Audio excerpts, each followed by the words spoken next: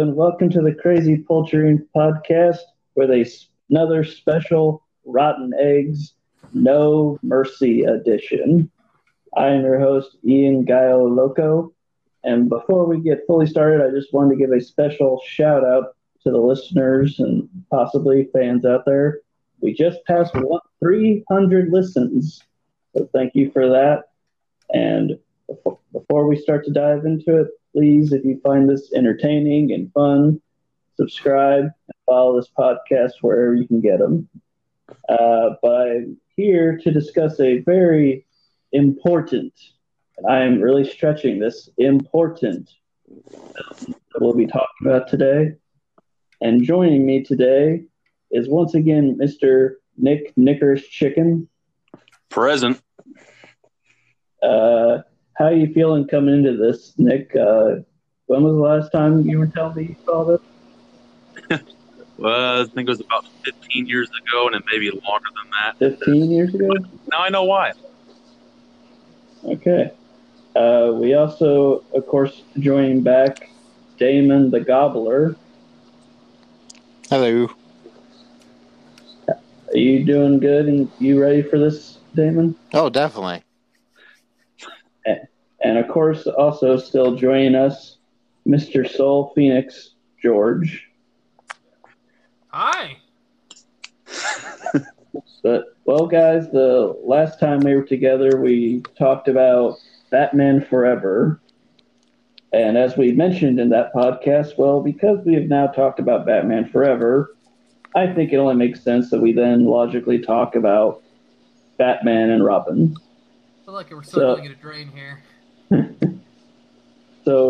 But before we get into that, let's just talk about everybody's, if you can remember, to your best of your ability, your first feelings on this film. Damon, you had the clearest positive sense, let's put it this way, so let's start with you. Well, my thoughts for the film are definitely, the flaws are astronomical. How old were you when you saw it? When I first saw it? Yeah. I was probably about 6. Okay. Give or take. Do you recall if you saw Forever first or not? I actually believe I did. Mm-hmm. And you're just like, oh, hey, there's another one? Cool.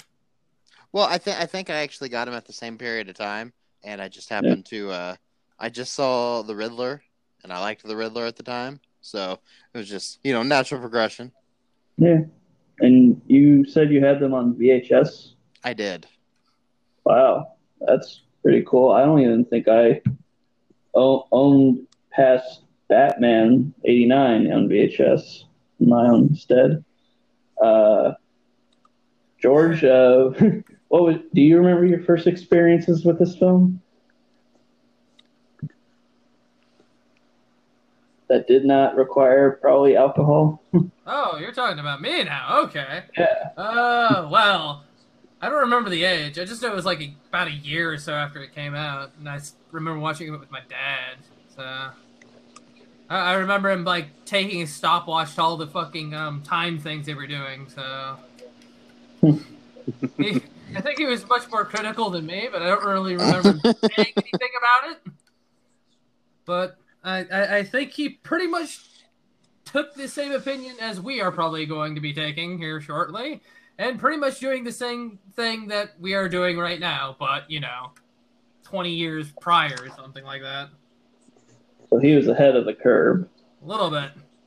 But, we'll see what happens. So if anybody that's listening to this has listened to our Batman Forever Rotten Eggs No Mercy, we are doing a deep dive into this. So if you have not seen Batman and Robin, spoilers galore, and not apologizing to it, but this came out in 1997. If you haven't seen it, you're at your chance to go see it now. Stop it and come back. It's almost like the movie's some sort of fever dream. I don't think it really matters which one you saw first. I don't think it matters if you did see it. It's all just kind of like Schumacher got a little high, a little drunk, and decided to throw whatever was at the canvas. And said, "Okay." Okay, well, and of course, the one thing I want to put out there is, of course, after we launched our Batman Forever review, Joel Schumacher tragically passed away. So please try not to take any criticisms we'll give personally to the man that just recently passed away. Just putting it out there. Back and watch Lost Boys again. That was one of his films, wasn't it? Mm-hmm. So he did good work. Yeah, he just needs to be celebrated more for his actual good work. But we're not focusing on that. No, this is a roast. So naturally, just like with Forever, we start off with the intro and we get the bat symbol freezing and then breaking. So it's like, oh yeah, I wonder who is in this. And then we get the introduction of the Bat and the Robin new symbol, which, yeah, that totally looked appropriate and normal. Really bad. And we get the official Bat and Robin suit up where we are complete with nips and nipples asses. And asses. You know, at least Joel saved until towards the end for the Bat ass of Forever. It's just, yeah, let's get it out of the way. I want to say I'm more angry than I should be. And as I said with the Forever review, the first line of dialogue just sets up everything about the characters in this. And it's Robin.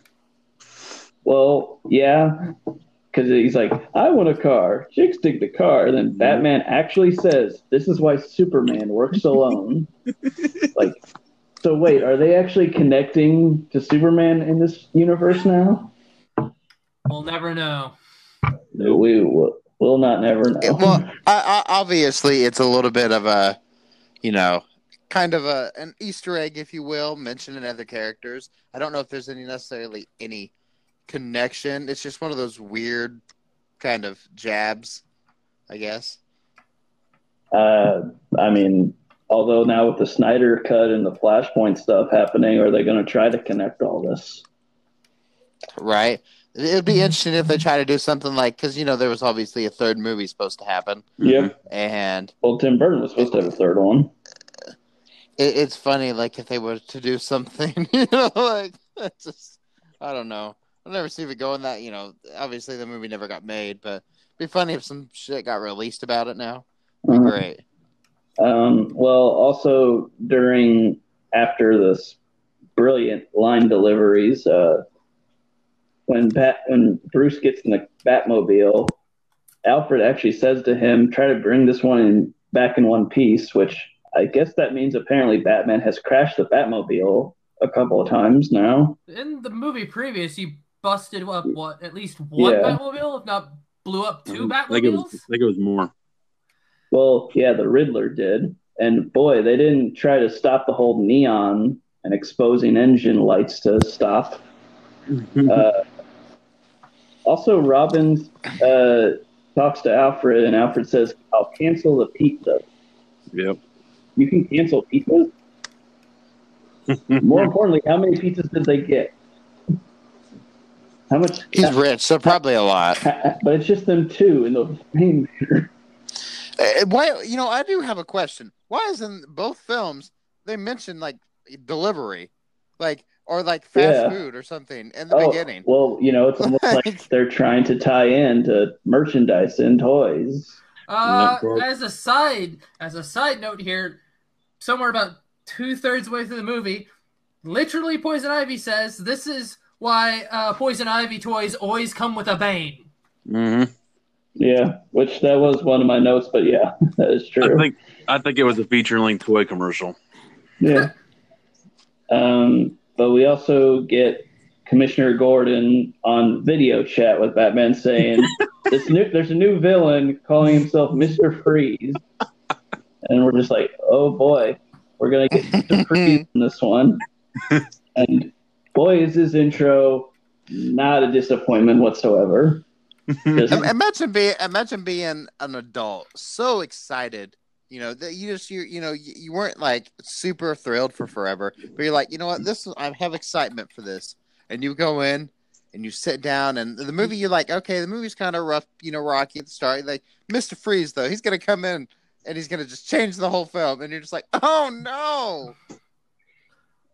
So, because in this we get who should definitely be a cold delivery, emotionless man. But yeah, we'll get quippy Arnold Schwarzenegger. but I mean, Mr. Freeze is like a rather emotionally driven character, though. But yeah, and by rather he means completely. Yeah. but his like line deliveries and stuff. I know they give him like action hero like one-liners. Yep. Well, they just said, hey, what's Arnold best known for? Looking big and saying one-liners. So let's just have him do that. But I got to admit, his intro is hilarious because it just starts off with him being ice puns. And is it just me, or did they make his gun just too big? You know what it reminded me of? It reminded me of his gun from Terminator 2, the big Gatling gun. Yeah. That's what it reminded me of. Whereas, like, in the animated series, it was more like a pistol length. It is a pistol. It's a pistol with a tube with, like, two, like, almost oxygen-looking tanks on his back. Yeah. And I did previously mention this to Damon in person, but here I'm getting it out here on the internet. Uh-oh. It just hit me rewatching it going, he is so exposed in his suit. And the whole thing about him is that he's not supposed to be exposed to the, air and stuff. No, it's a closed, like, spacesuit, basically. Yeah. But this is just his face is wide open. His, like, limbs are exposed, usually. He's also not powered by diamonds. Yeah, that was a really weird thing to throw in there. I'm not going to lie. Usually I get paid more when I put it out on the internet. I hate you. I feel like there's a joke here. Oh, there is. Yeah, you're talking to him. But after that, we then get Batman entering and just giving a horrible line delivery from George Clooney. Hi, Freeze. I'm Batman. I'm like, wow, that is very intimidating, George. Thank you. Was that before or after he slid down the dinosaur? That was right before. Okay. Then he proceeds to slide down the dinosaur, and he Flintstones down the damn dinosaur. Yeah. He does, though. He does. It's like all that was missing was yabba dabba doo, which they make a reference to another cartoon here, but we'll get to that later. Oh, damn it! Oh God! But and then Robin comes flying in on his motorcycle, somehow breaking the door with the perfect Robin symbol. No, he doesn't break through the door. He floats through the motherfucking door. Yeah, he just floats. Pardon my French, but he floats like he's. Everybody in this film seems to just have anti-gravity everything. Everybody's floating when they move. Well, yeah, everybody was on strings. You don't say. But one thing I was thinking throughout this entire part right here was, why doesn't Freeze ever fire his weapon? Like especially when Batman's doing the whole yabba dabba doo thing, he could have shot at that at any moment. Yeah, like the actual Mr. Freeze shoots his gun quite regularly. Yeah. Well, my thought is, I thought they'd bring up him getting kind of low on storage or something. I don't know. No, they only ever talk about the power source. Yeah, they don't really ever bring it up. I mean, I think he's like reloaded it a couple times in the actual like comics and like cartoons and stuff, but like I don't think he reloaded once in the entire film. It was just like, oh no, look, it's Mr. Freeze with a big gun. He does nothing with the gun. Gun gets kicked away. They then do kung fu stuff that doesn't really make any sense for these characters. And then we get what Robin called Hockey Team from Hell. Oh God! You mean I laughed. I laughed hardcore at that part. I'm not gonna lie. why does he have? Why does Mr. Freeze have a Teenage Mutant Ninja Turtle gang on his side? Well, we will get to that part. It did kind of look like that. Yeah, it did look like a bunch of Cowabunga in this thing too. So. Yep, weird. But probably actually my favorite part is Freeze just throwing the cops around. Especially the. Oh wait, the last one. The last one is hilarious. He puts him up to knock his gun back down. He catches it. He's like, "Thanks." And obviously, you see the guy go, "Stop!" He kind of just like pinwheels his like arms and legs sideways too. Like, it's like, what is this? He's. And as Mr. Freeze starts his escape, he freezes that so-called dinosaur. Oh yeah. And what about that one-liner, baby? God. What about that one-liner? What killed the dinosaurs? The Ice Age! The Ice Age! But here's the thing. Did any of you notice this? I could have sworn that dinosaur roared. Oh, it did. It definitely did. I was going to bring that up. They have cartoon soundboards from like the 50s going on whenever they do stuff. I don't know why. It just is. It happens in multiple scenes. I mean, that was what Freeze when he's knocking the cops into stuff. You heard a dong, dong, doing, doing. Yeah, I half expected to hear like a running, like a Scooby-Doo running sound. Well, that like going on. That like pad thing. Yeah. And during this sequence of him then all of a sudden bringing like a rocket out of his car, Robin, I noticed pole vaults really for no reason. Because again, like George brought up, it looked like that nobody has like a sense of gravity, and he just like flies through the air. But it's just like, well, what did you accomplish there, Robin? You show off. Freeze shoots a rocket with him and Batman going into space, and Robin, is hooked on the side of it. Yeah. Can I have an interjection on that missile? What?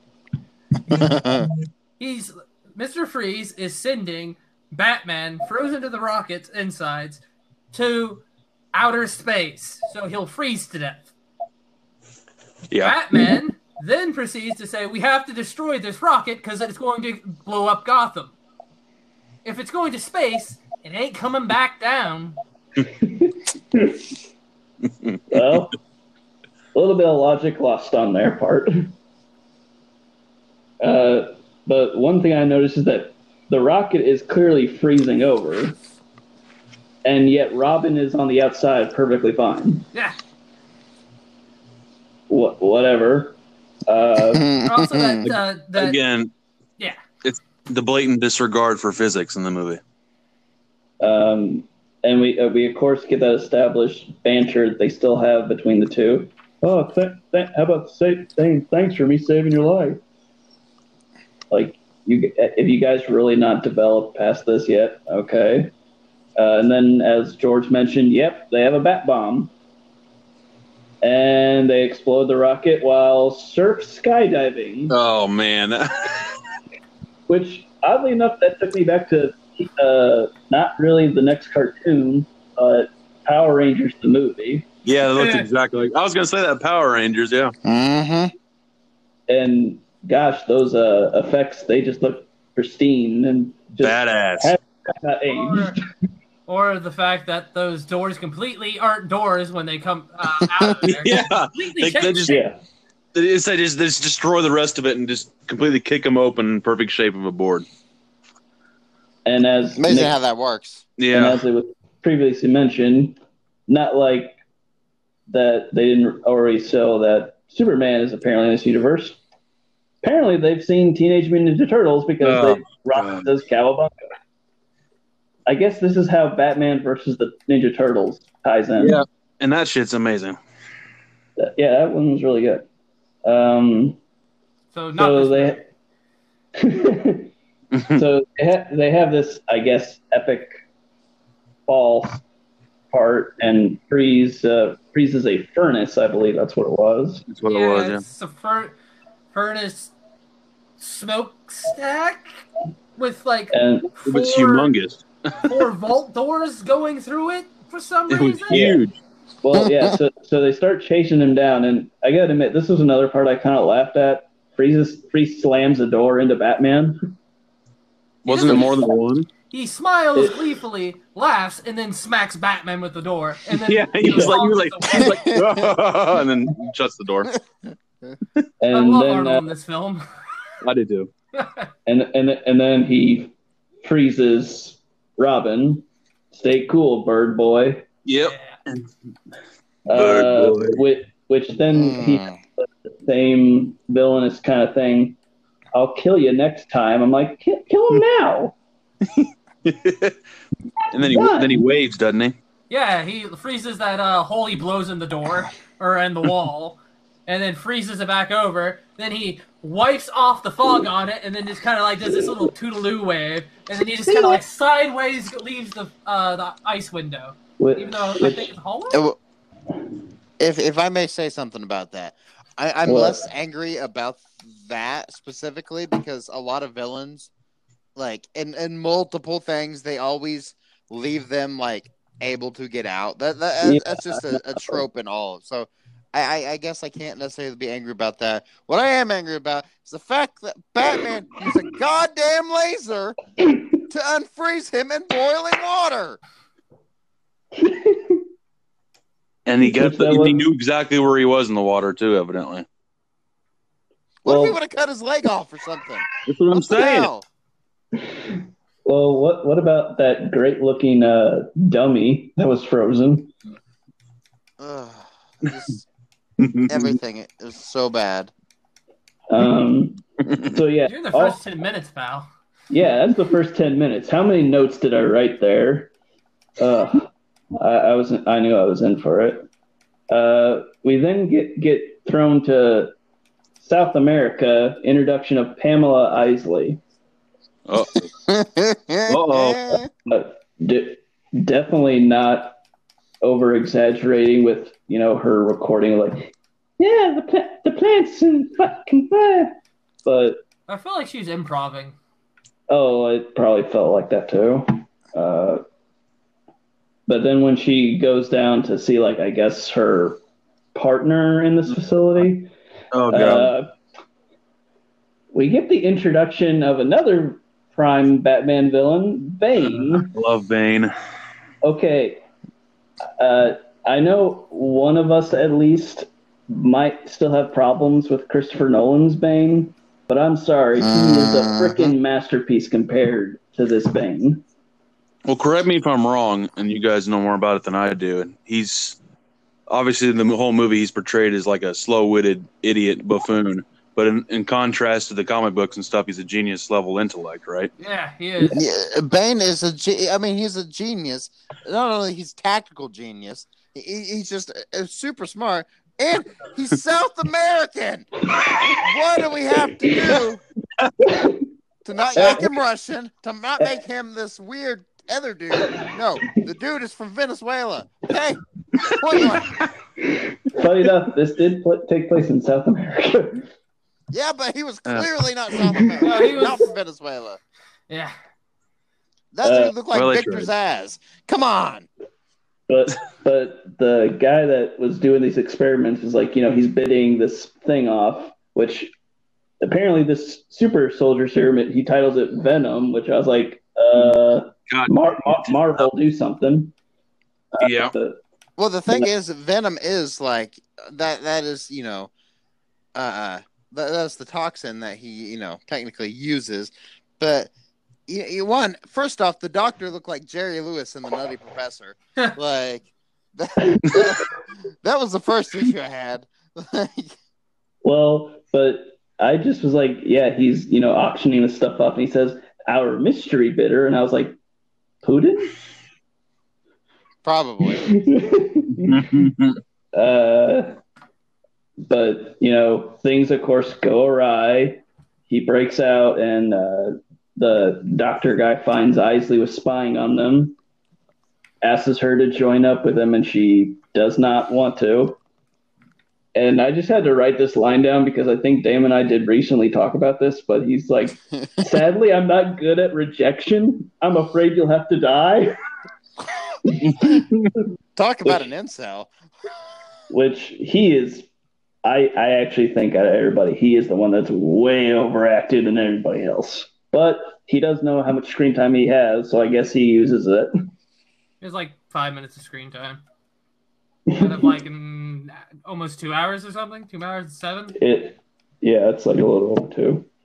But then after that, we of course get cut back to then find out Mr. Freeze's backstory via Batman, Bruce Wayne telling us everything that he finds out on him. Which, I guess if you want to say they try to stick pretty close to the story, but again, I'm not 100% on his actual backstory. But they called him like a decathlete and like Nobel scientist winner. Which I was just like, yep, I look at Arnold and that's what I think. I mean, the actual Arnold is quite intelligent, so... Yeah, he's actually not too... But... The Decathlon person, I don't see him as that. He's big and broadly. They said like an Ironman or triathlete, I can believe. Yeah, you do like shot stuff like that. Triathlon? Yeah. And then of course after we once again have the whole trust me banter between Batman and Robin, Bruce then has a talk with Alfred, and Alfred mentions to him, but I won't be here forever, and it's throwing those seeds in there. And then we cut back to South America, and Poison Ivy gets introduced officially, which I then call is the part where they then took a script from a porno and said, these are Poison Ivy's lines. Yeah. That's completely fair. Although I give one thing, surprisingly enough, Uma Thurman doesn't really look that bad as Poison Ivy. She's actually... I don't think anybody's going to say she doesn't look good. I love Thurman. Uma Thurman's... This was like the peak part of her. Hey, out of all the villains, like she's the most probably closest, I would say, to her actual character. I mean, like the costume's a bit borked, but yeah. But a thing that I noticed that she's telling, this scientist guys that she knows all this stuff that's now happened to her. That's another thing. And I'm like, how do you know? And she's like, skin replaced. What was it? My blood. My blood is replaced with aloe. My skin is replaced with chlorophyll, and my lips are replaced with venom, or filled with venom, or something like that. Mm-hmm. I'm just like, how do you know this? Oh, well. Also, chlorophyll's green? Yep. Yeah, that was the thing. I didn't do research. I was just like, what is that? It's the stuff that plants make that makes sugar. Yeah. It's how plants eat, basically. While she does this, kind of tirade about burning down this place, I could just tell that she wanted to just say, it's not nice to fuck with Mother Nature. But honestly, that would have been a solid line in the movie. But as we know... No, the movie's PG. Yeah. Exactly. As we know, that's the one thing that I'll give both this and Forever is Schumacher has stated it was for kids. That's the one thing I'll give him on some of the PG type crap is he knew he was making it for children. So I'll give him that. But it's like if you know Uma Thurman, you've seen her in the stuff that she's in, you hear and you see like that, you're like, oh, she wanted to say, don't fuck with Mother Nature. Absolutely. Yeah. Which that would have kind of put this in like the Quentin Tarantino kind of realm, which would have been awesome. But another thing that I wanted to bring up with that is when she then looks at the Wayne Enterprise, it then cuts back to Bane, who's just been roaring. I'm like, has he just been standing there? The whole time, baby, the whole time. like, burn! And then he's just like, well, what do I do now? Probably got a cramp in his And bicep. I'll get for me, Bane. I hate everything they did with him. If they could tweak his look a little bit, like I mean, there's changes that they would have to make just here, but like they had an idea of what they were doing. I feel like at least because they got him at least pretty the muscles. His mask was pretty sweet. And the mask, like they got some things a little bit correct, and Well, that's why I'm like, come on. Wardrobe more. They're like, oh, hey, he has something that looks like this. Let's make something like that. But then they're just like, oh, well, wait, that's not the actual character. And then after that, we get cut to not at all, subtle hintings of Mr. Freeze's hideout with a giant snowman on it. And he was watching, shoot. Well, he was like a conductor. Of course, in the he's Mr. White Christmas, he's Mr. Snow. Which I was just like, wow. Had frozen dinner on a stick. Yeah. One of them had their tongue stuck to it. And apparently his secondhand man is named Frosty. Yep. But another thing, again, breaking some things I'm pretty sure about Mr. Freeze. He was smoking a cigar. Yeah, which totally, given the state of his altered biology, there's no way he could do that. No. But hang on, also, the misbehaving Vivica A. Fox, that's the first time we saw her, too. Yep, the only She time. was wearing a skimpy outfit, and there's no way she could have survived in that either. Yeah. Most of those actors were sweating, profusely in all those scenes. So. like Frosty, whenever I was like, okay, he was either filled with water or he is sweating that much. They sprayed him with the water. And then there's a little moment of him and Frosty when they're in the place to go behind to see his wife, who I'm going to bring up in a sec. But there's really terrible ADR moment where he's like, "It's for winter ever in Gotham." It did not match up with his face at all. Which then leads to him revealing that his wife is still alive and in this frozen state or whatever. And I was just like, that's not okay, frozen. That's clearly coming off of. It was like one of those DBZ regeneration chamber things. Yeah, reminded me of Wolverine, kind of his chamber he was in. But when I then go back and I rewatch, Heart of Ice, pretty sure he puts out there that his wife is actually dead. And he's getting revenge. And I feel like you're really taking that out of this character if you are putting this hope out that his wife can still be alive. I mean, that's just how I felt about it. I think, what was it in the 2000 Batman, animated series? Wasn't his wife still technically alive? I thought he froze her. Yeah, he froze her to keep the cure. So, because there's that. Because they literally fight over her, frozen coffin, several times. Mm. And eventually he gets frozen at the bottom of, Gotham Lake in a giant ice cube. And then he just kind of, borks off for the rest of the series. Well, maybe that's why I'm got to get much deeper into that.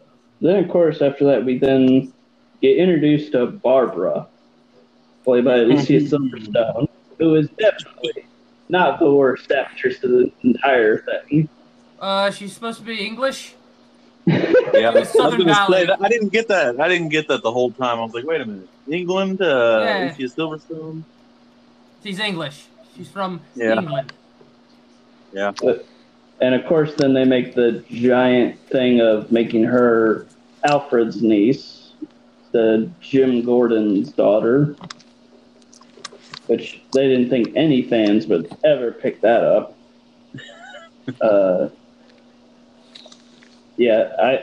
there's really not a whole lot to mention about this intro because it's just like it is flat, makes no sense. But apparently, we're gonna get Batgirl now in this movie. So, even though it's called Batman and Robin, Yeah.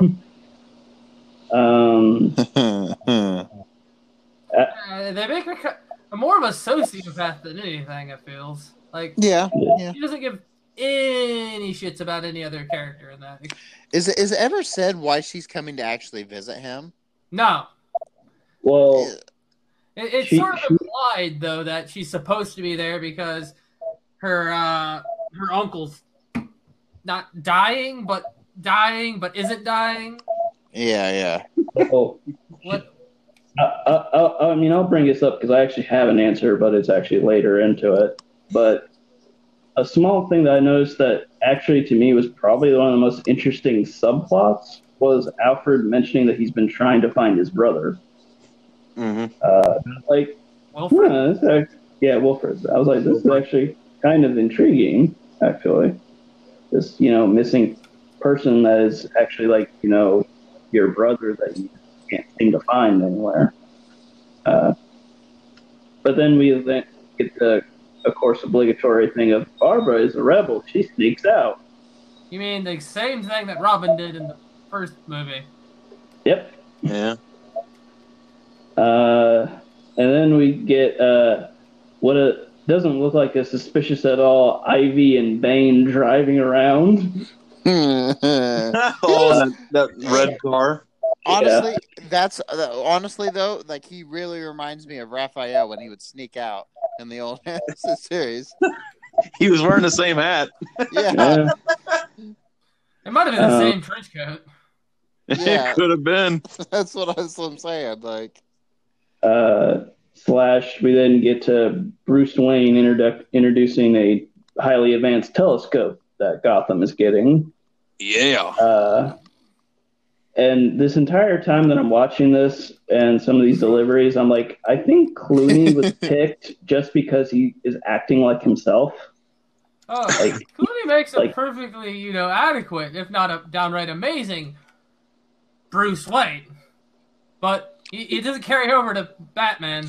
well, he sort of is like real life Bruce Wayne. Like, I mean, Yeah. he, a rich, good looking, kind of probably middle aged guy. Like it makes sense. Well, but they pick him because he kind of lived like that style of, being, not the marrying type and stuff like this. But I feel like they only picked him because that's his life. They didn't really translate that to directing and the screen. I argue that Clooney could have probably been a decent, because like you said, the Bruce Wayne, he's actually quite good. But he couldn't have. What, George? Didn't he win some sort of award for how he looked in the film, though, being some sort of sexy ass motherfucker? Well, he may be. Well, actually, I think it's I think he won hottest man that year or something. Yeah, directly associated with that. Sorry, I'm getting off the topic here. Sexy motherfucker. But then we get. She's going by Dr. Ivory now, meets Bruce Wayne for the first time. It was a nice disguise, too. Yeah. A wig? And she was still definitely not over the top at all when she's like, blackening your skies, you're killing her. I was just like, geez, if anybody's going to suspect anything, it should be you. It then cuts to Freeze watching a movie, as he calls it, of him and his wife, and Frosty interrupts. And he does actually have probably the best line here that I would translate to anything going forward, which is, I hate when people talk during the movie. Yeah. Thank you. I completely agree with him. 100%. Me and Sam talked throughout this entire movie. At this part, I was like, I want Mr. Freeze now to watch every theater. Yeah, no kidding. That should be instead of having the stuff up front, just have Mr. Freeze pop up and just be like, I could just shut up. Hilarious. You do not talk during the movie. and speaking of cartoon sound effects, there was another glorious one there where he froze Frosty with the whoop What? Just the sound that his gun makes. That like it's so odd. Well, but like every time I noticed after it ends, there's always like this kind of air quality sound. They scripted like a Prince. That's all they did. But he gets a paper that there's going to be some diamonds somewhere where he can steal. But it's not even a diamond, it was an opal necklace. Yeah. Yeah, but we then cut to, of course, the Jungle Club, as I call it. Because there just has to be a Jungle Club here. Oh, yeah. Yep, that's shocker right over. And again, carrying over from Batman Forever, Batman and Robin in public. On stage.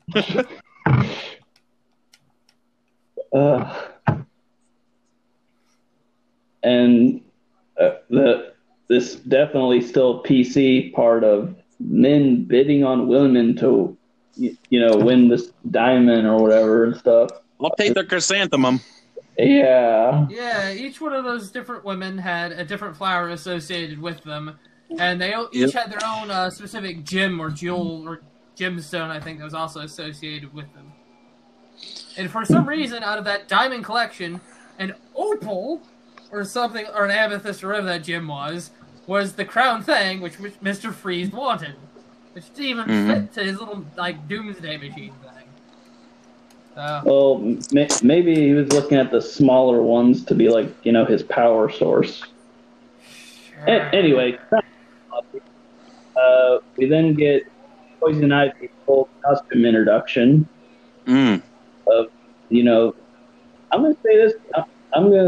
She wasn't just seducing the men; she was clearly seducing everybody. Because everybody, women, men, were just like, "Oh, You mean her drunken pheromones? Because she basically just makes everybody drunk. Yep. But then this is where the real porn starts coming in. Had some wild oats to sow. You mean the Bat credit card? Oh God! We'll get to that in a sec. Why did it have its own compartment? That's the better part. It had its own specific compartment on the utility belt. Or the fact that Robin says he's arguing with Batman. Batman says, "Hey, yeah, you don't have that kind of money." He's like, "I'll borrow it from you." He's like, $4 million. I'll borrow that from you. Yeah. Well, here's a little dive that I took into this because at one point of the writing, Ivy says about Robin, youth does have its advantage, stamina and stuff like that. And I looked this up. They're both the same age. Clooney is only 9 years older than the other two, so it's like they're pulling this really old man and young buck card, but whatever. Yeah. I'm an old man. But then they then start the bidding on Ivy, and Batman pulls out the Bat credit card, which, if you also looked at it, it said it's good forever. And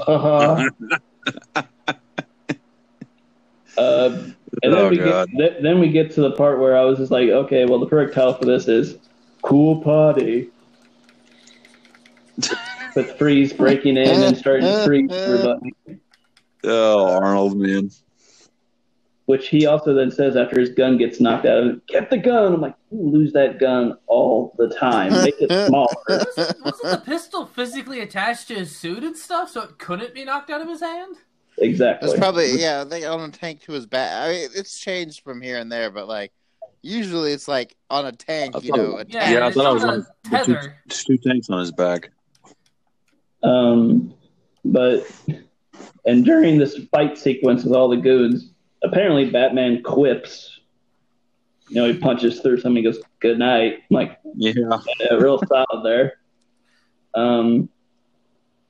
Takes the diamonds and, because her pheromones don't work on him, as he says, doesn't work on a cold-hearted princess.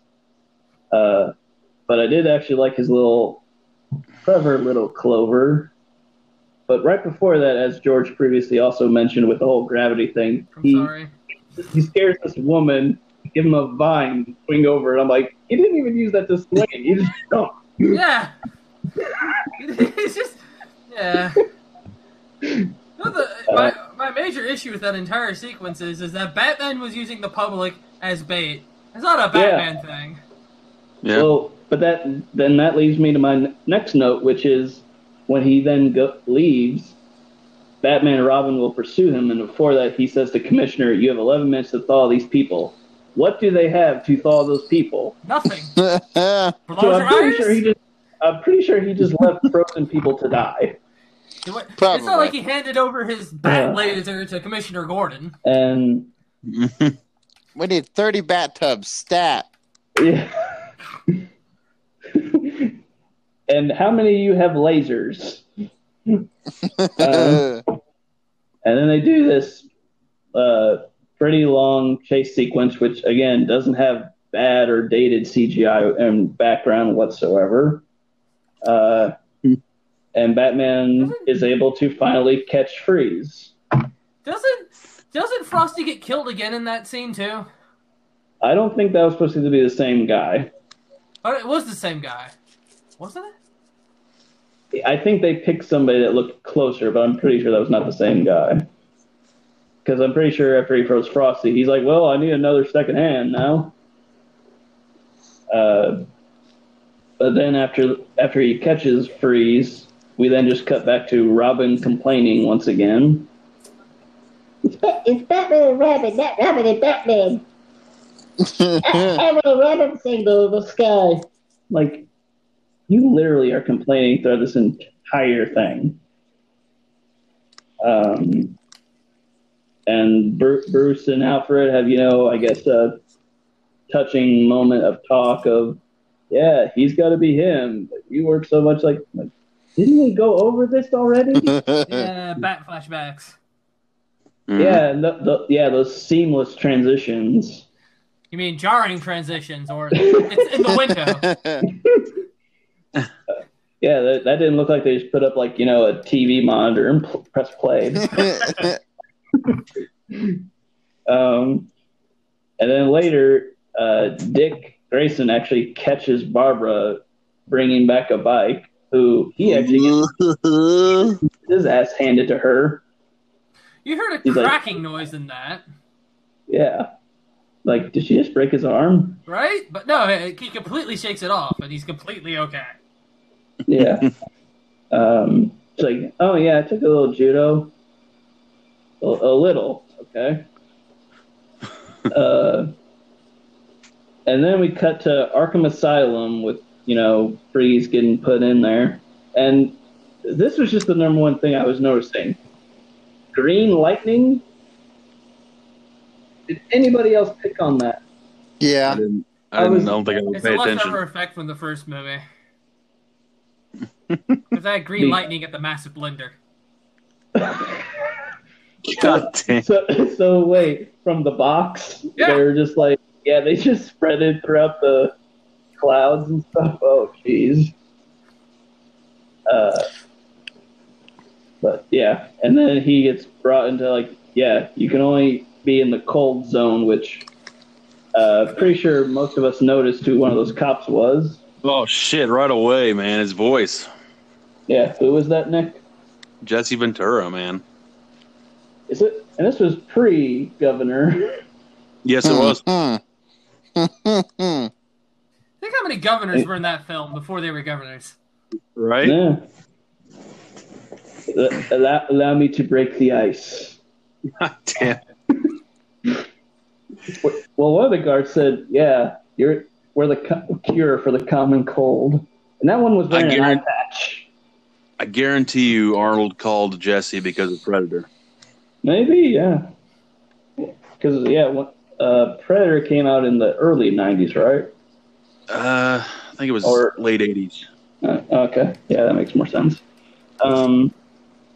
And then Ivy and Bane then discover a hideout location, which we then get back to the glow-in-the-dark paint gang that's still around.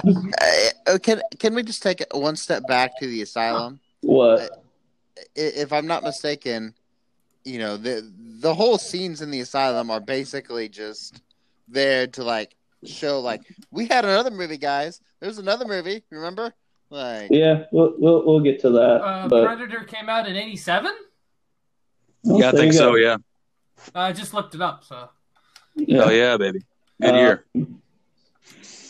And after Bane single-handedly tosses all these guys out, which that was very entertaining. Just hit a board, wing. What do you mean? Those police officers literally just jumped at him like flailing fish. They have guns, they have stun batons, and all these other different instruments, but no, they instead flop at the giant superhuman. Naturally. And they start, reworking this hideout for Poison Ivy and all the CGI plants. Oh boy! You mean the glass bead she drops into the ground, right? They turn into coffee beans. Yeah. Yeah.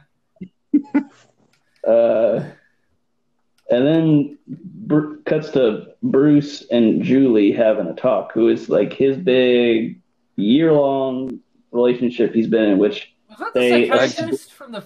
I completely forgot about that. No, completely different person. That's what I thought.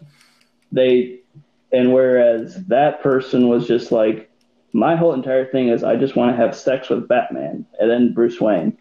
That was her character motivation. This one is just like, we've been dating for a year and you don't want to commit. It's just like, well, we don't even know you. Right? It was just stated you've been dating him for a year and now all of a sudden you want him to propose. And it's just like... It's a bad girlfriend. But, again, it's just leaning a bit more into like what Clooney's like actual kind of life was and not really trying to be a part of the story, I feel. I don't know. Like, Batman is supposed to be, like, his persona is supposed to be like this highly over-sexualized, like, multi-billionaire, like... Playboy? Yeah. Mm-hmm. So, yep. That's why when you look at this cool, calm, collected Batman, that's, is very important about family to him, and he takes things very seriously when it comes to, like, helping people. It's like... It's supposed to be a cold contrast between the two. Trust me, we've seen when Batman's tried to date, okay? Has anyone not seen Mask of the Phantasm? Come on. Yep. And then we cut to Barbara and Dick go into a bike race, which doesn't derail the momentum of the film whatsoever with what is this? They're clearly just wanting to show off bikes again. They have a bike fetish in this movie. And the last movie. And a few things I noticed at this bike race event. Coolio. Coolio, baby, yeah. And as I said, I'm pretty sure he's not even on the soundtrack, so I don't know what he got out of this. But my bigger question is actually for Damon. Okay. Did you not notice the Clockwork Orange style gang in there? I did, and I thought that's what it kind of was, but I was just like, maybe I'm just crazy. No. I'm just like, I want to know what they do. I half expected to someone step out and be like, Warriors, come out and play it. I think they felt like, hey, we're pushing it too much with that. We have to stop right here. Molotovs with green fire. Yep. So much green paint. So much green, just neon paint. And at the final portion of this, Dick saves Barbara from what I call a horrible green screen. Wait. Let's take it back like, I don't know, maybe about 2 minutes. They were going through a building. They went through a building, right? Into this plastic tunnel, which was under a bridge. They then evaded the bridge struts to be on top of the bridge. What? Again, you got to learn Amazing from how that works. You got to learn from Batman Forever. Building structures and stuff like this, I they don't make mentioned sense. that. You had like a circus tent underground that popped out of a sewer into the middle of a lake. That was the first movie. Yeah, no, like OSHA would be all over this. Like, there's so many violations. We're sorry, sir. You can't build a bridge over a bridge, under a bridge, through a building. Oh, God. I just thought of Indianapolis for some reason. Wow. But after they get back, this is the part that I was actually going to dive into a little bit ago. She does actually explain why she's there. She got kicked out, and she's been using the money from the races, and she's going to take Alfred away since he paid so much for her to try to have an education. And apparently she's winning all of them. Apparently she is, but she didn't win that one. Yeah. So who knows how much she had accumulated. So what you're saying is she didn't win the death trap. Yep. And shortly after she tells that, she says to, Dick that Alfred is sick, and then Bruce then comes in with the news of, no, he's not sick, he's dying. Like, okay. But honestly, though, what do you expect? He's like 9,000 years old. But here's the thing. This actor and this character throughout this entire franchise, this has been the best. Like, No, he is throughout honestly, the four. out of all the movies, he is honestly one of the best acting sequences in like the whole. He is so good. He really is. And yeah, Michael Goh is his name. He's an awesome actor. And the parts when he's playing next to Alicia Silverstone, it's just like I am watching the worst actor and the best actor in this movie simultaneously. Yep. Mm-hmm. Just like, it feels so weird. But now you're throwing in this major character who is actually like the most liked in this entire franchise now. Is like, oh, he's on his deathbed. Like, okay. It's like it's a symbolic thing about the movie. Yeah. And then we cut to what I actually will now give a actual compliment of how close they actually got to the Freeze character, and that's when he makes a symbol of his wife and the ice in the clock. I was just like, and that's part where the camera goes around him when he's like just looking at him, just like, wow, that's actually really close to the animated series. There's something right there. Yeah, well. But Didn't last then, long. Ivy and Bane help break Freeze out, which we then get the reference of how this is all connected, where there's a wardrobe thing of all the villains. There's the Riddler's hat and coat. There's Tommy Lee Jones's toothpaste suit. Although I was kind of curious, I thought I saw like a teddy bear in there, and I was just like, what's that? Well, the Bane can probably be symbolized with the teddy bear could probably be symbolized with Bane. Well, he wasn't previously in there. Oh no, it might just be like I said, one of those weird catch-all Easter eggs, like the Superman dig and all that. It might just be like, oh well, look, this is a little bit of a reference kind of thing. I was thinking the whole time I never quite got their partnership though, Freeze and Poison Ivy. No, it doesn't make sense. Because, Freeze wants to freeze the world and she wants plants to roam the world, and plants can't survive in freezing temperatures. No. So we'll get into that, but that's its own quip. You can have Alaska. I just wanted to throw this out there where he says, a laundry service that delivers. Wow. God damn it. And then he helps Freeze decide and breaks out. They fall. Cops are shooting at the water, which that is not going to do anything. And but before we dive into the next part, we're at the hour mark. We are going to take a short break and hear a word from our sponsor and be right back with you.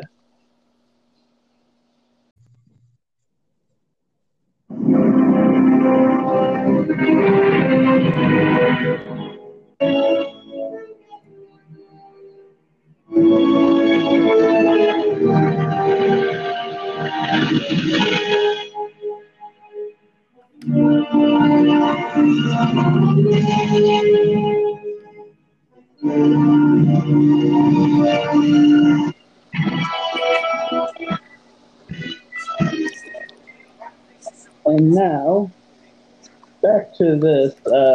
We then cut to after that great escape route. Bruce and Alfred talking about Alfred's health. And once again, doing those seamless transitions to past life of, Alfred being there for him and stuff.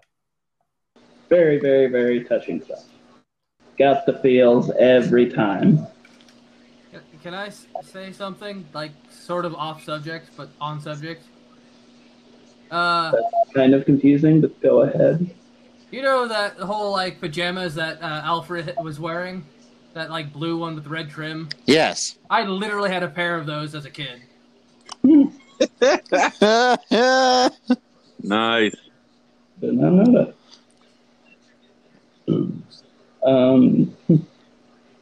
Sorry, continue. No. Let's explore your nostalgia stuff that we did not know about. Okay. And then they get the call that Freeze is broken out, and they go to Freeze's hideout again with the cops. Just plain sight right there again. There's no problem working with them. Sam said something actually intriguing here.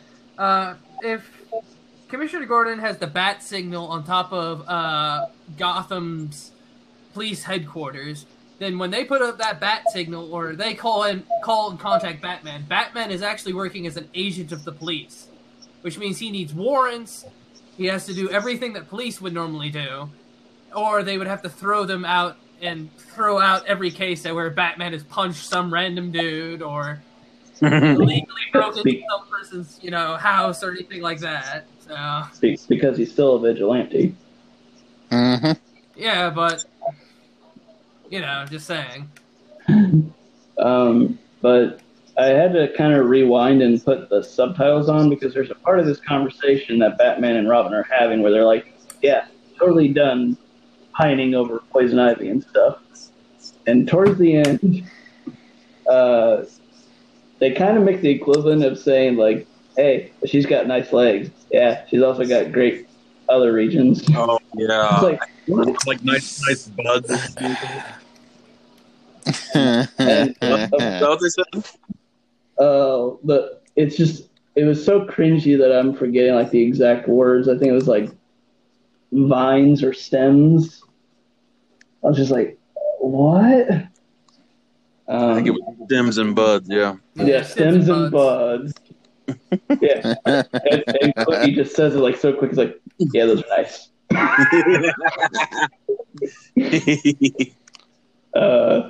Which, of course, also Batman just knew which freezer dinner to pull to find the big button that opens.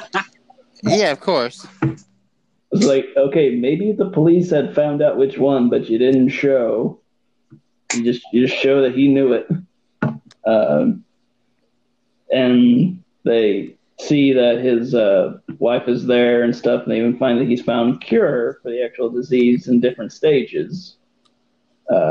McGregor is, I think, that what it was called.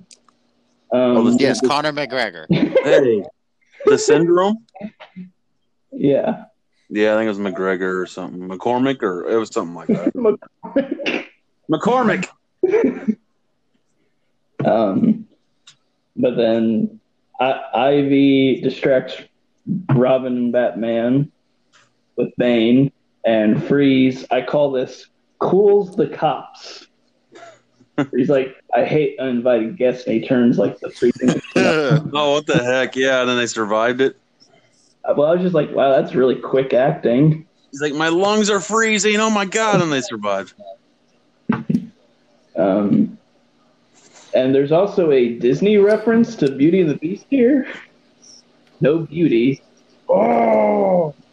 Which I was just like, huh. And now Disney owns Marvel.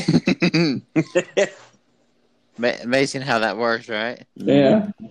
And I'm just going to say this. I think that these are probably some of the worst choreographed Batman and Robin fights, especially Yeah, for Batman yeah. and Robin. Especially this part, they just look so incompetent.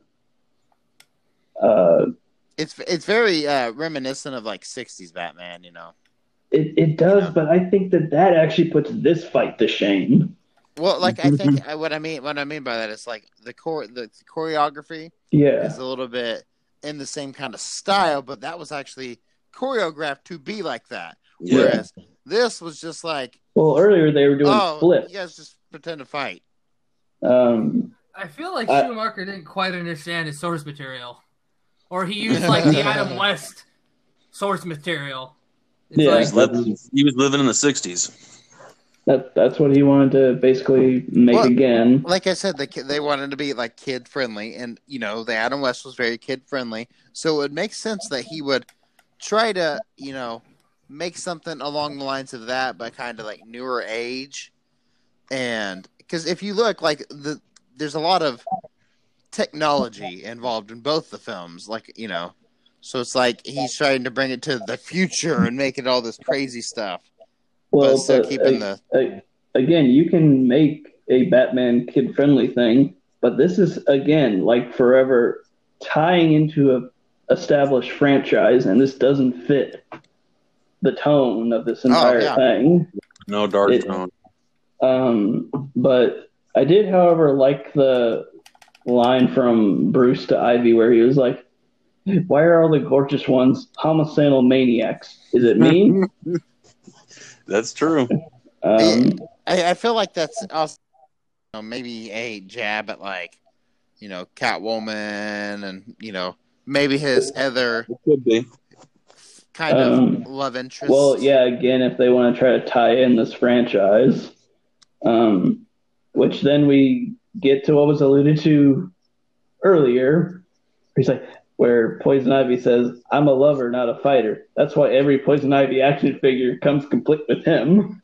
Oh, God. I was like, oh. Like, they were basically just stating, look, we know we're making this for the toys. Like, this is all we're making this for. This set is already. Straight up. But I also noticed how she says to Batman, "Try not to make a mess when you die." I'm like, yeah, because everything shoots out when you do. It does. So she literally just being a PG version of like, hey, don't shit your pants, please. Or anything else. You do when you die. You lose all control of bowels when you die. You soil yourself, yeah. Yeah. And fantastic. We then get a part that I just call Commissioner Gordon watching the worst cops. To be fair, Damon, she did say she wanted him anatomically correct, so you're going to get an anatomically correct death. Yep. Nice. But where, Freeze knocks down just dominoes them down the stairs, and I just like the face on Commissioner Gordon's like, why did I bring these men? Why did I hire these men? And then Ivy uses, her convincing ways to have Robin think he doesn't need Batman, which then has them kind of, I think, semi-fight, and then he gets dunked into what I think was green ice cream. Yeah, I thought it was mint chocolate ice cream. Or it could have been an off brand of the slime from Nickelodeon. Or it could have been Slimer slime. Yeah. I think they could afford that much actual ice cream. It was definitely some sort of mish. Yeah. Or maybe it was green goo. Or green or green mud. Getting the Hulk vibes from this. Did you see Bane's hands? They were green for some reason. Yeah. Yeah. His whole body was kind of green. I think it was trying to illustrate the venom running through his body, but he looked like he just, didn't wash properly, and he's just... Yeah, he acted more like a magical zombie than he did actual Bane. Oh, yeah. Oh, no, I know what he was going for. He was going for a cross of Luchador and Hulk vibe cosplay. Lucha Hulk? I think that's a Big thing, Lu- though. Lucha Hulk. If it's not, we need to make it. Boys, we're millionaires. Continue. Luchador. Luchador Bruce. And then Ivy turns off Mrs. Free's power to let him die. And then then it cuts back to her hideout lair where, wow, Freeze really made himself at home real quick. I mean, her reaction was kind of probably like everybody's reaction when they saw that. Huh. Make yourself right at home. Yeah, it's like you move into a person's like house and then like you're just like, oh, by the way, I'm breaking my 47 cats. Like, and then again, this was alluded to a little bit earlier, but then they go into their world domination plan. Freeze and have plants somehow survive. Yeah, I just want that explained to me because that made no sense. Yeah, that's the thing. All plants are her babies. She wouldn't kill off her plants to make new plants. yeah. Yep. Just like she wouldn't Absolutely. normally partner up with a standard human Nope. like Mr. Freeze. I just have this weird feeling of maybe her entire plan was to get him to that part where he was going to freeze and then try to lip lock him and kill him. But maybe I'm trying to be too smart. Keep in mind that I think in the new cartoon series, what is it? The one with Harley Quinn.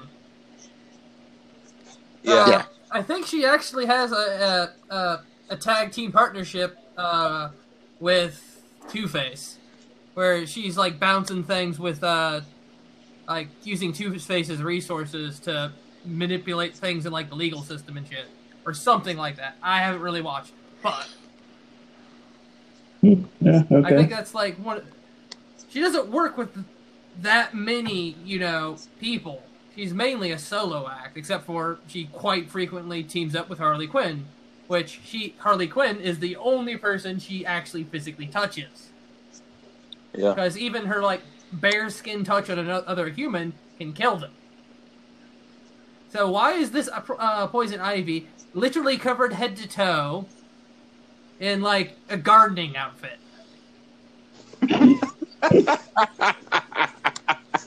The world may never know. Well, there was no third movie. And I like the title that Mr. Freeze gave it when they're talking about this. He's like Adam and Evil. That was Oh, pretty good. God. So cringe. But it was a good cringe. And just the change of awesome tone that flows. We then get a doctor saying that Alfred is really, really sick and he's about to probably die. As if it hasn't been stated before. Yeah. A couple So times. it's just, we needed a doctor to say Yeah, this. there's nothing we could do. He's dead, Jim. Signing out. And during this part, Alfred is talking with Barbara, and he asks her to find his brother using this disc that only family can be trusted with the secrets of. The Mac computer? Yeah. And then Bruce goes to the telescope opening, where Ivy then shows up to seduce and steals the keys to the bat signal from Commissioner Gordon. She is the weakest poison ivy, I think, in any sort of anything. She just throws around pink dust, like some sort of... Yep. Pheromone dust can do anything, evidently. I think the actor that played Jim Gordon was just though happy to be there when he was on set, because he was like, Probably. even though it was for short times.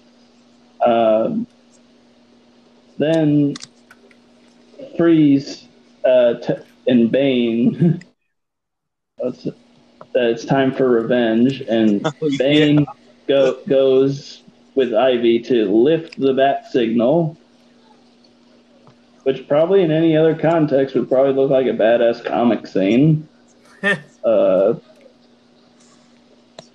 Bruce and Alfred, I guess, have a very touching and love moment of, that you can't beat death and stuff like this. So I'm just like, I feel like Clooney was only given a certain range to try to be emotional. Because I've seen him actually be pretty good at emoting, like, heartbreak and stuff. Yeah. So I don't know if they used, like, the first take or something, but it just didn't come off as much as I thought it should have. And then we get that epic moment of Barbara discovers the secret. Oh, yeah. It definitely did not come off looking like she just won, like, a video game. Like, Peg, I got it. I know everything now. And, like, the beginning credit sequence of the Batman and Robin logos happen on their screen. It's like, really?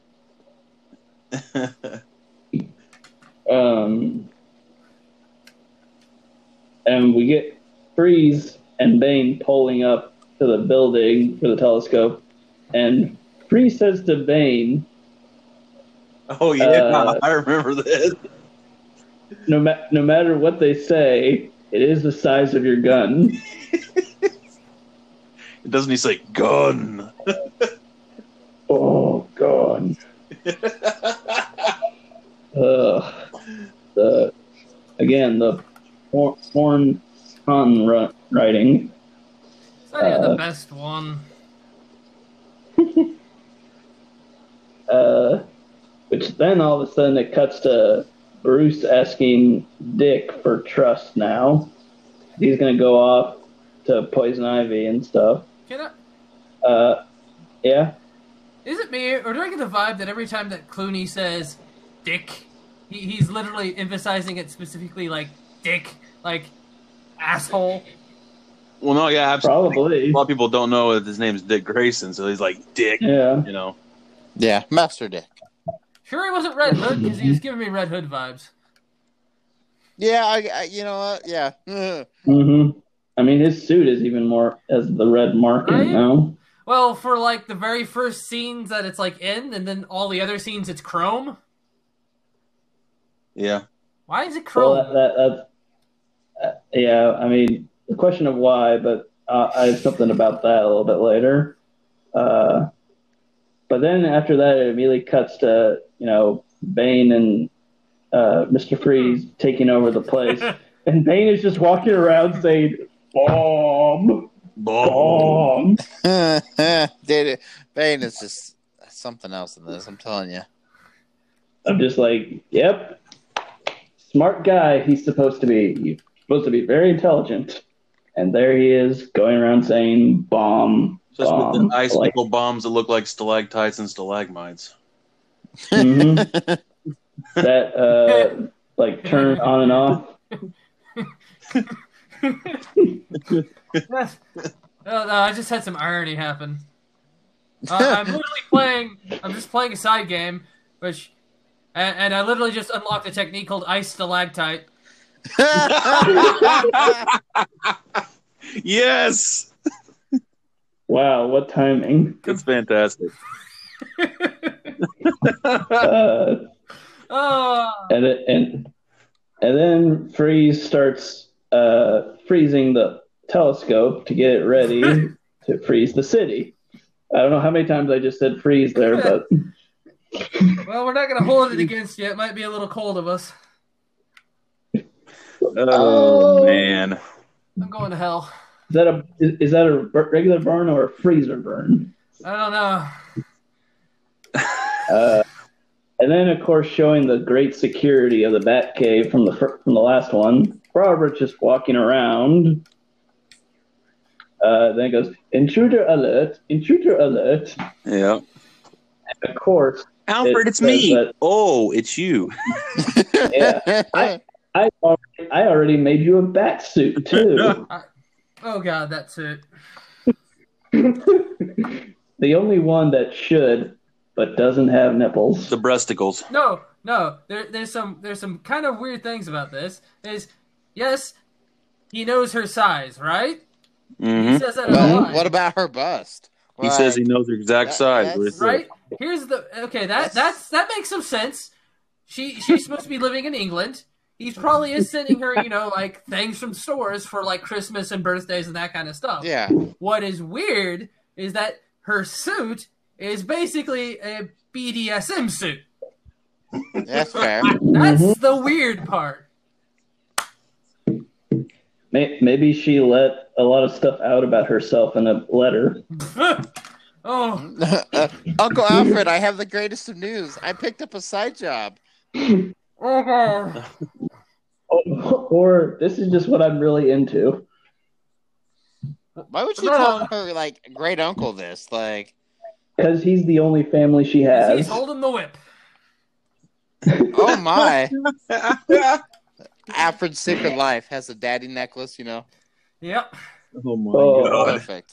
Jeez. Well, before we go off on That this turned road, quickly. Robin then goes to meet up with Ivy, tricks her into spilling all the information. Did he, or is she just that stupid? Well, you want me to answer that, or? Go ahead, Damon. Yeah, no, that she's just not stupid. And then we get Batman coming in there going, "You're not the only one that can set a trap, Venus." Did she not know rubber lips though? We're asking if she knew something. Here's the thing. Why has her accent changed 3 times in the movie? Oh yeah, it does. It's like by the last third of the movie, she's full Southern Belle for some reason. Yeah, maybe because they thought that that's what sounded sexier. Maybe. I don't know. But then we get the introduction of Batgirl to fight off Poison Ivy. Woo! You're about to be compost. She's starting with the puns too. Isn't it that it's chicks like you that make women look bad, or Yeah, something like that. Yeah, give women a bad name. yeah, that's right. It's like, really, you're going to be the mouthpiece of this? But then they do. During that time, you literally have Robin randomly come up for a breath of air, and then start struggling against the vines again for no reason. And as they put that clip over too, because they basically just reversed it. Yeah. Mm-hmm. Yeah, you're right. Well, Batman is then going to have to cut off the vines that have him. Yeah. Honestly, it's not the strangest. That is not the strangest thing he's ever swung at Poison Ivy, though. One of the best things he's ever swung at Poison Ivy was literally a bat car that had like mulcher wheels and like saw blade fronts just going through a building. And I think it's like Justice League Go or something. It was the new Justice League thing. Sick. It looked really, really freaking cool. It was I want to see a Mulcher Batmobile. right. That's badass. Yeah, he just like it was the normal Batmobile, and then it was reality changed into the bladed Batmobile. Why not? Oh no. It's the it's the reality changer guy that's on fire. The guy that's fused with the professor. I can't remember his name right now. Oh, Firestorm. Yeah, it was Firestorm. Firestorm changed the Batmobile to that. And he's because I remember Firestorm saying, "I'm sorry about your Batmobile. I can change it back." Batman's just like, "No, I'm keeping this." Well, but of course, in the non-typically defeat of a villain, right before she's then kind of, I don't know, confined or squashed, she goes, "Curses!" Like, because that's what is left. She has full plant control. That's a plant. That's not a chair. Yep. Yeah, I was gonna say. What? Why is she defeated by her own plant when she controls plants? Was it a Venus flytrap? No, it was just a giant pedal. It had no. Yeah. Yeah, I don't know. Maybe she was giving up. I mean, Maybe and half she her just body felt was like she still needed to take flailing. herself out of the movie because she ran out of money to be paid to be in the movie. There you go. Yeah. And it only went waist high because you could clearly see her legs flailing around and everything. Yeah. Anybody can be flailing their legs. You push too hard. And then after they beat her, they then all of a sudden have time to go change to the chrome costumes, Yep. which was brought up. Sorry. I'm all over the place. They get to the telescope and they start this very elaborate and just really confusing plan to warm up the city after it's been frozen, using the satellites and using the sun because it's morning in the condo and stuff. It's just all said so quickly, and you're just like, what? But I liked how Freeze put his face up to the nice forecast. A freeze is coming. And again, showing how not great of a Batman fighter this is, he just picks up Batman, throws him over the side of the telescope. Wasn't it more than one? Yeah, I think he's. And I feel like he got knocked off the same way too. If you look at him, he looks like he gets knocked off the same way every time. Have you noticed that the Mr. Freeze suit sort of looks like a discount sort of like RoboCop outfit? Yeah. Or they were just like, we want the suit that's from RoboCop, but you can't have everything look the same. So like, okay, we'll take off this part, take off this part. They budget cuts, baby. Yeah. And Robin and Batgirl are falling, but Batgirl saves them where they have her go, no, I got you. Oh, that was so sweet. And then I got you. Kiss. No, I got you. Mwah. Well, as far as we know, they did not kiss, because that was not shown. That was supposed to be saved for the third movie. Probably. Yeah. And keep in mind, during this entire time, Gotham has been frozen. You have 11 minutes to follow the city, so they keep cutting back to this clock that's ticking. And it's always at 11 minutes. It's always the slowest clock to a minute has passed. I'm pretty sure more than 11 minutes pass. Oh, yeah. Oh, yeah. Absolutely. Way more. And Bane doesn't really fight Batgirl and Robin. He just chokes them for a little while. Yeah, he puts them in like a chokehold for like 3-4 minutes straight, which would choke them out both. Yeah, and all that they then have to do is just hit the tube where it has the venom going into him, and he just sucks back down to the normal size person he was. Where I was just like, okay, well, that was epic. Batman then is fighting Mr. Freeze on a telescope, and at one point he puts the heating on him, and he goes, "Hey, Freeze, the heat is on." Yeah, which would have killed him because he doesn't have that full isolated suit. Correct. Yeah. And then meanwhile, those two scientists are sitting there holding on for more than 11 minutes, it seemed like. Oh, yeah, but they weren't frozen. But the telescope was frozen, which means, wouldn't they have just slipped off? Probably, yeah. I didn't get that.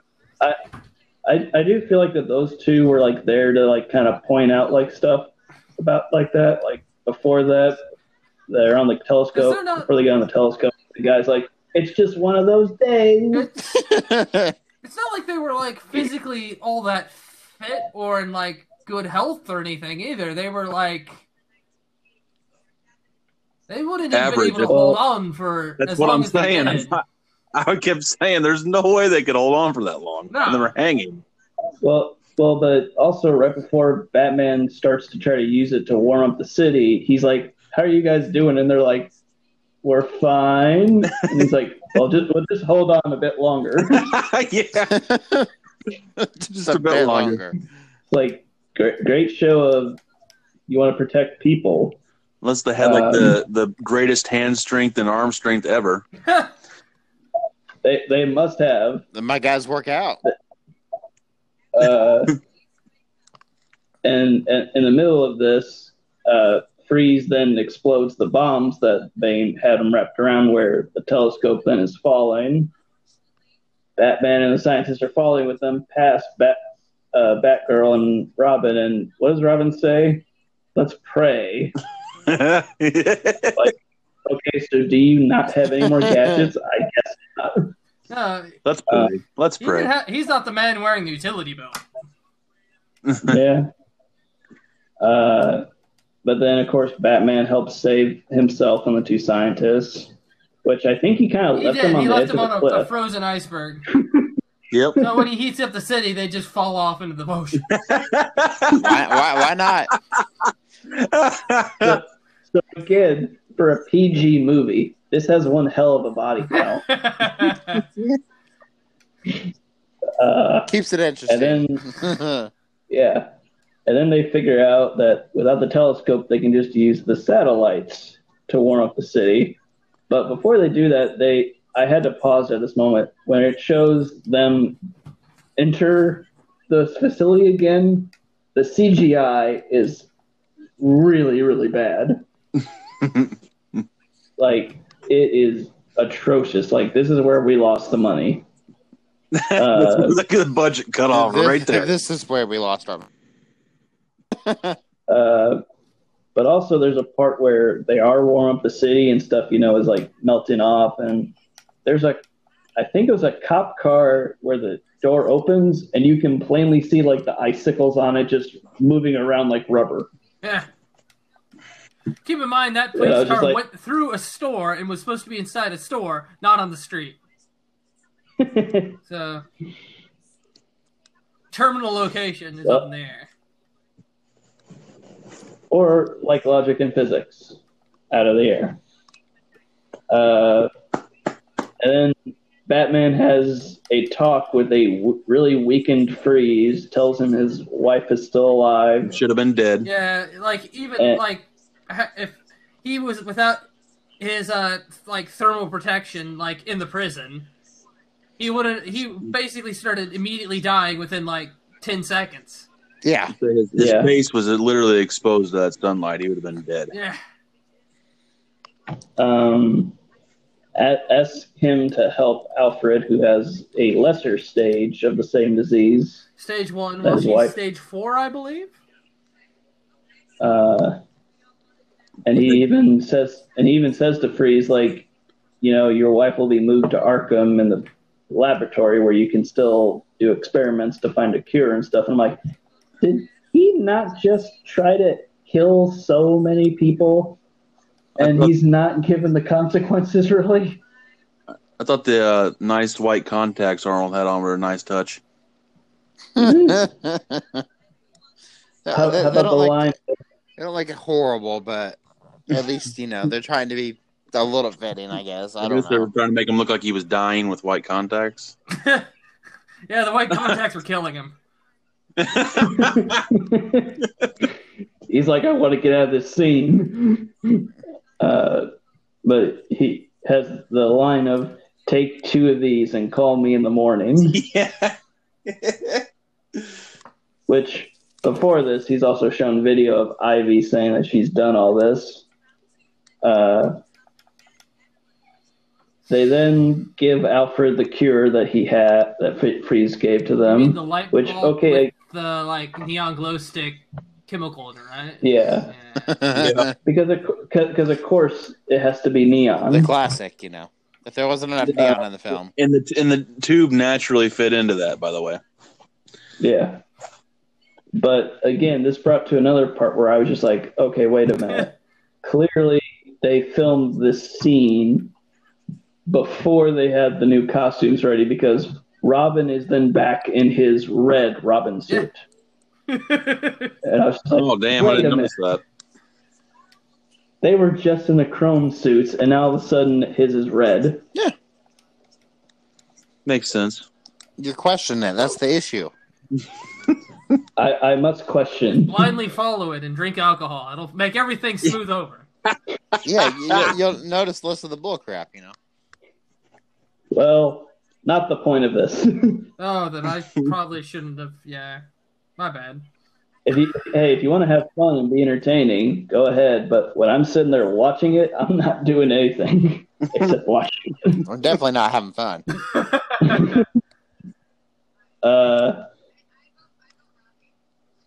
Freeze then meets back up with Ivy in Arkham, which this is probably like the last bit of Uma Thurman expenses they had.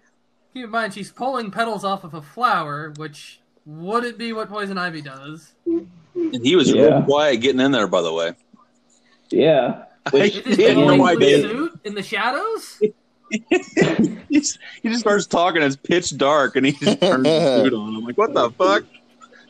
Which, again, they just let a supervillain have his suit. Yeah. That's a good point. In Arkham. Why not? That's just... let everybody out, you know, while we're at it, too. They're like, he's trying to cure his wife. He can keep the suit on. We're like, you do realize that makes him super strong. The only thing that I can think of is them trying to, like, you know, maybe he's not in a room that's, like, frozen, but it's like, freeze the room! Like, come on! And then Alfred appears, and he seems to be better. Barbara becomes an official member of the Bat family, which Alfred ends the whole movie with, we're going to need a bigger cave. Mm-hmm. Oh, my Which, God. yes, we've seen Jaws. Go watch Jaws instead. Well, another thing interesting is, like, you know, he doesn't really get, like, Chris O'Donnell doesn't give off a very good, you know, Robin vibes. No. Like, that's a big thing, but he doesn't give off the Robin that he's trying to be vibes is a big issue I have. Like, he seems like he looks more like a Tim Drake Robin. He's definitely not Dick Grayson. But then we cut to now the Joel Schumacher epic, them running towards the camera in silhouette, like they're off to go do another good deed. Well, they were off to make a third movie. And that they must have tripped on the way or something. Yeah. Somebody got hurt. Casualty. So, Batgirl's cape, when they show it in the cut scene when she's sitting up, that's a leather cape, right? When they're running around and doing all their scenes and stuff, like even in the silhouettes, their capes are flapping in the wind. Leather doesn't flap like that. No. Yeah, because it's heavier. Yeah. So, inconsistencies. And that was Batman and Robin. Was it?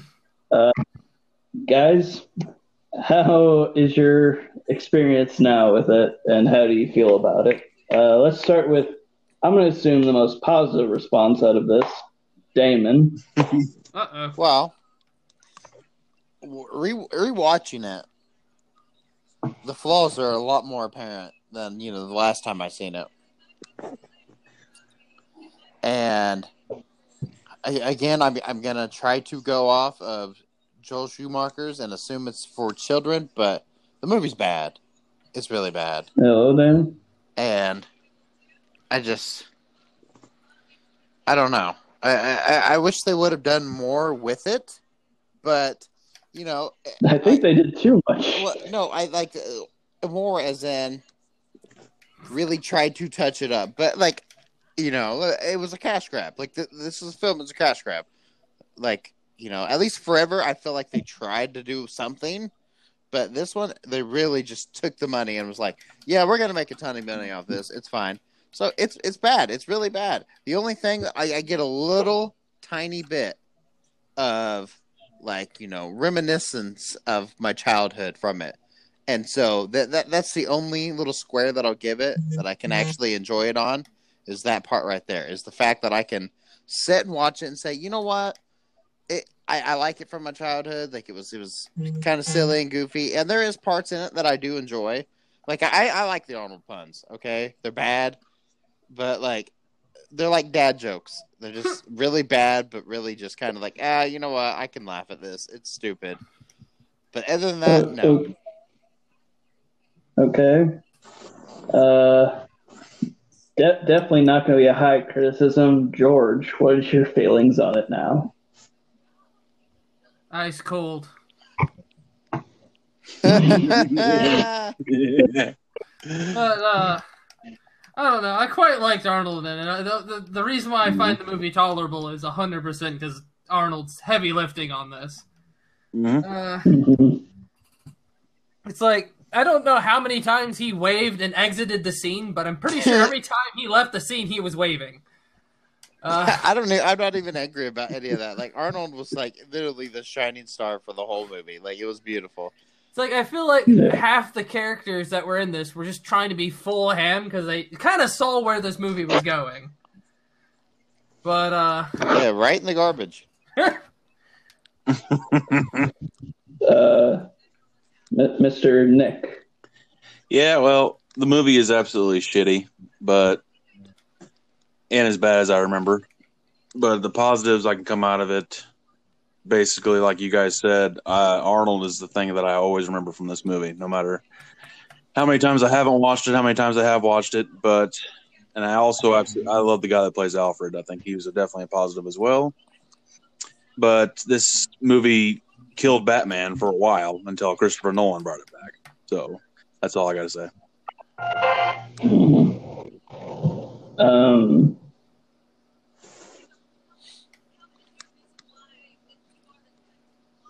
I will say one thing that I will give all the movie, like, it's to me, it's a movie that's worth owning, but owning it for just, kind of purposes of like having it, like not so much purposes of saying, okay, well, this is like a fantastic film, because it's I would just add it for my Arnold collection. Yeah.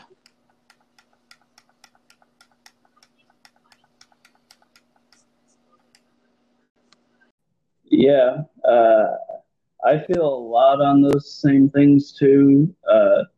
I do, however, feel like Freeze is both the worst and best thing. And it's just so entertaining. His puns are off and on, but it is really strong at keeping me focused. And like I agree. I think that when you think about Batman and Robin, I think Mr. Freeze is what you remember. And just to kind of also put another thing out there, I watched a interview with Clooney where he talks about and apologizing for Batman and stuff. And if you can hear, hopefully this is my recording that I took of it.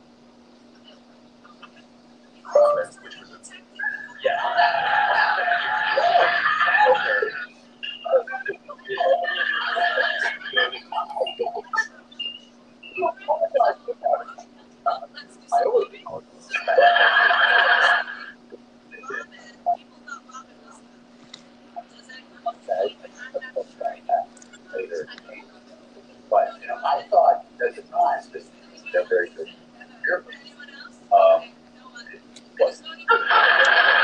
Someone has a suit.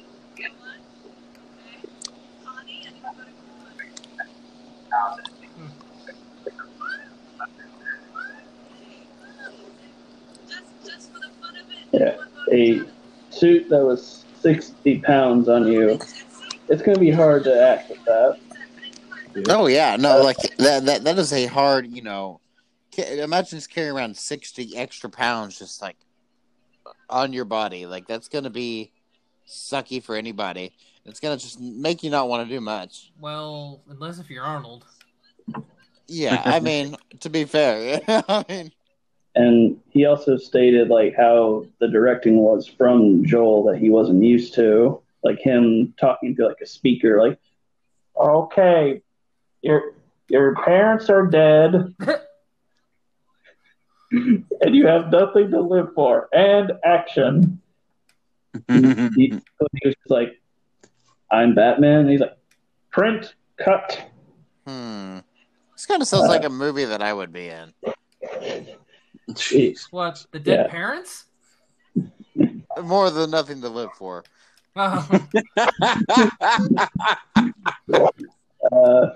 But and I do agree with the whole this killed Batman for like the longest time before Christopher Nolan Oh, came in. that's not even opinion based. It did. Like, Fact.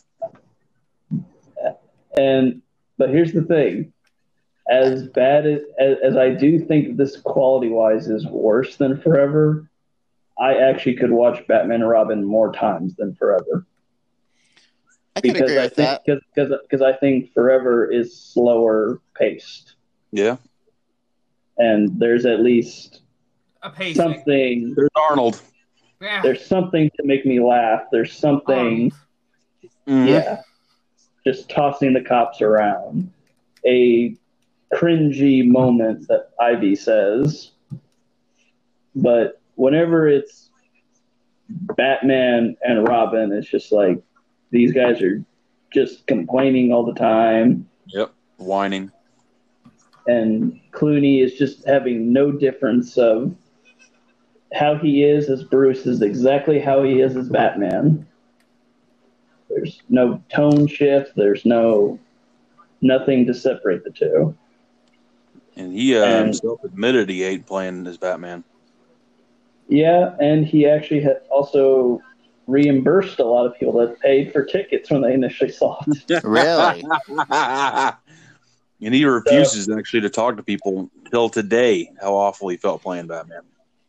Well, in that interview, it was kind of recent of his actual first marriage. He actually had to go to Comic-Con on his honeymoon, Ugh. and he had to explain to his wife why they had to go Oh, to no. Comic-Con, which at first, as you would picture, probably was not a great start.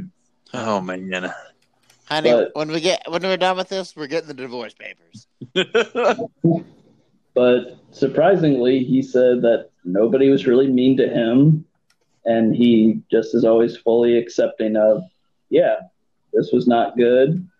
I understand if you didn't enjoy this, and I don't feel like this helped my career that much. But in the long time, it's just there. Well, People move on. this Hey, wasn't everybody a cold has- reception. Films, everybody has films that they are, not fans of. I mean, that's just part of it. Except Daniel Day-Lewis. Well, yeah. Not everybody's perfect, okay? Well, and now, being as it may, I don't see myself owning this on Blu-ray or 4K.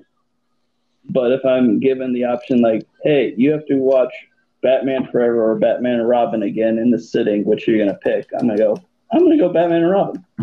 Which is Did you crazy. really just assume that it would get a 4K? I It will. It was. It does. It's What? what? It does. It's on 4K. Nice. How? Is it even grainier and more pixelated? Is it Oh, even that worse was- resolution size? Hey, Nick, you're the one with the 4K stuff. Let's go find out. Yeah, we need to watch it in 4K. I'm down. Oh my god! I bet that is just I'm next down, man. level. Well, to now sum up and finally close this out, I think we all still had somewhat of an enjoyment level revisiting this, whether it be positive or negative. Mostly negative, of course. But we have finally now done it, and we've talked about Batman and Robin, so we can mark this off of our bucket list. And normally this is always where I say to plug stuff, but I know two of you are not going to plug anything, so Damon, go ahead and not plug something, but give your last word. I'll say if you wanna, if you're a fan of Arnold Schwarzenegger, okay, and Mhm. you really wanna just have a good laugh of how ridiculous he is in that, watch it because everyone should watch it because it's a goofy fun movie time, but you're gonna leave it like don't expect going in thinking it's the next Titanic. Don't by any means, But like, if you want to laugh, or if you're getting really drunk and you're just like wanting something to just like bust out dying on, right there, there you go. You got yourself a film. Okay. Someone else who's not going to plug anything for them, but give us your last words, Mr. George. Well, building off of what Damon just said, I can't help but feel like Arnold in this was the same Arnold from Jingle All the Way, really. And funny enough, they're made around the same time. Yeah. So, I don't have nothing to plug, so. That's great.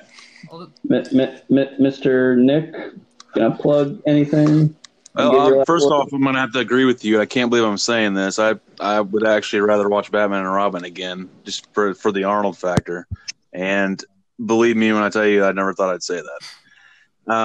And I have to commend George on his anchor name, Freeze Bird Boy. I saw that. I like my second one. Well, it was entertaining, but yeah, I'd say own the movie. I would own it just based on because I do have a lot of Arnold movies, so I would definitely add it for that reason. And I got to get it in 4K now, just because. And I guess I'll just plug Facebook, Nick Wood. Okay. You want to find me on Facebook? It's Ian Novak.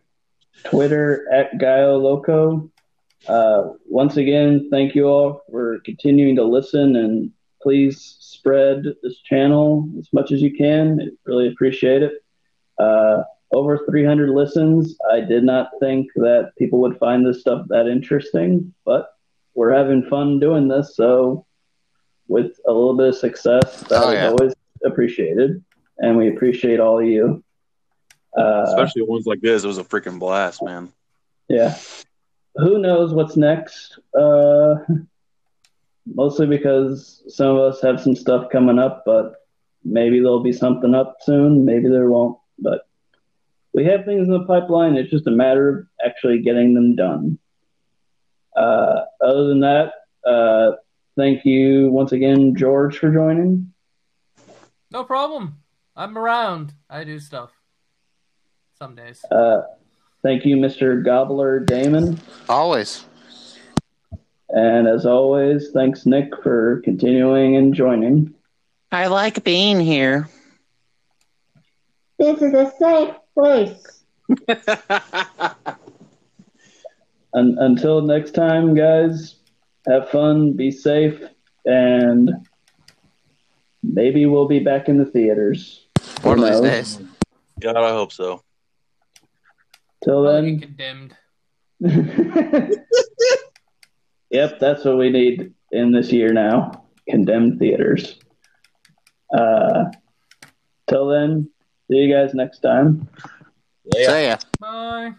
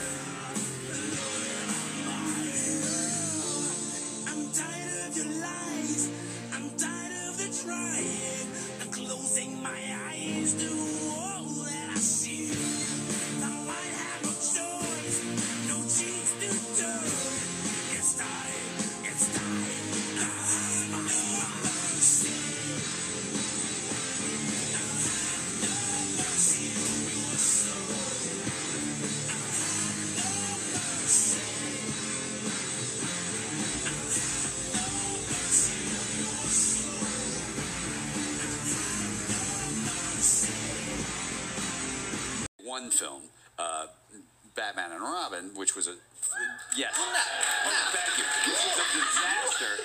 But other than that, there's no reason for me to have ever done anything to go to Comic-Con. But didn't you apologize to the crowd at Comic-Con for Batman and Robin? I always apologize for Batman. Let me just say that I actually thought I destroyed the franchise until they brought it back. Somebody else brought it back years later and changed it. But, I thought at the time this was going to be a very good career move. It wasn't. You talk about how the suit was the enemy. Well, the suit's brutal. At the time, particularly, it weighed 60 pounds, and it takes, you have to. There was a director named Joel Schumacher, who's a very funny man, very tall, very sort of eccentric, and he would direct with a speaker and with a microphone and a speaker. Usually, directors will come up and say, "Hey," he'd be like, "Okay," and you'd hear this, giant booming voice, and I bolted into this suit. I can't move, and he would literally go, and he would direct you as if you would have some emotional scene. He would go, "Okay, people, all right, George, your parents are dead. You have nothing to live for. Action."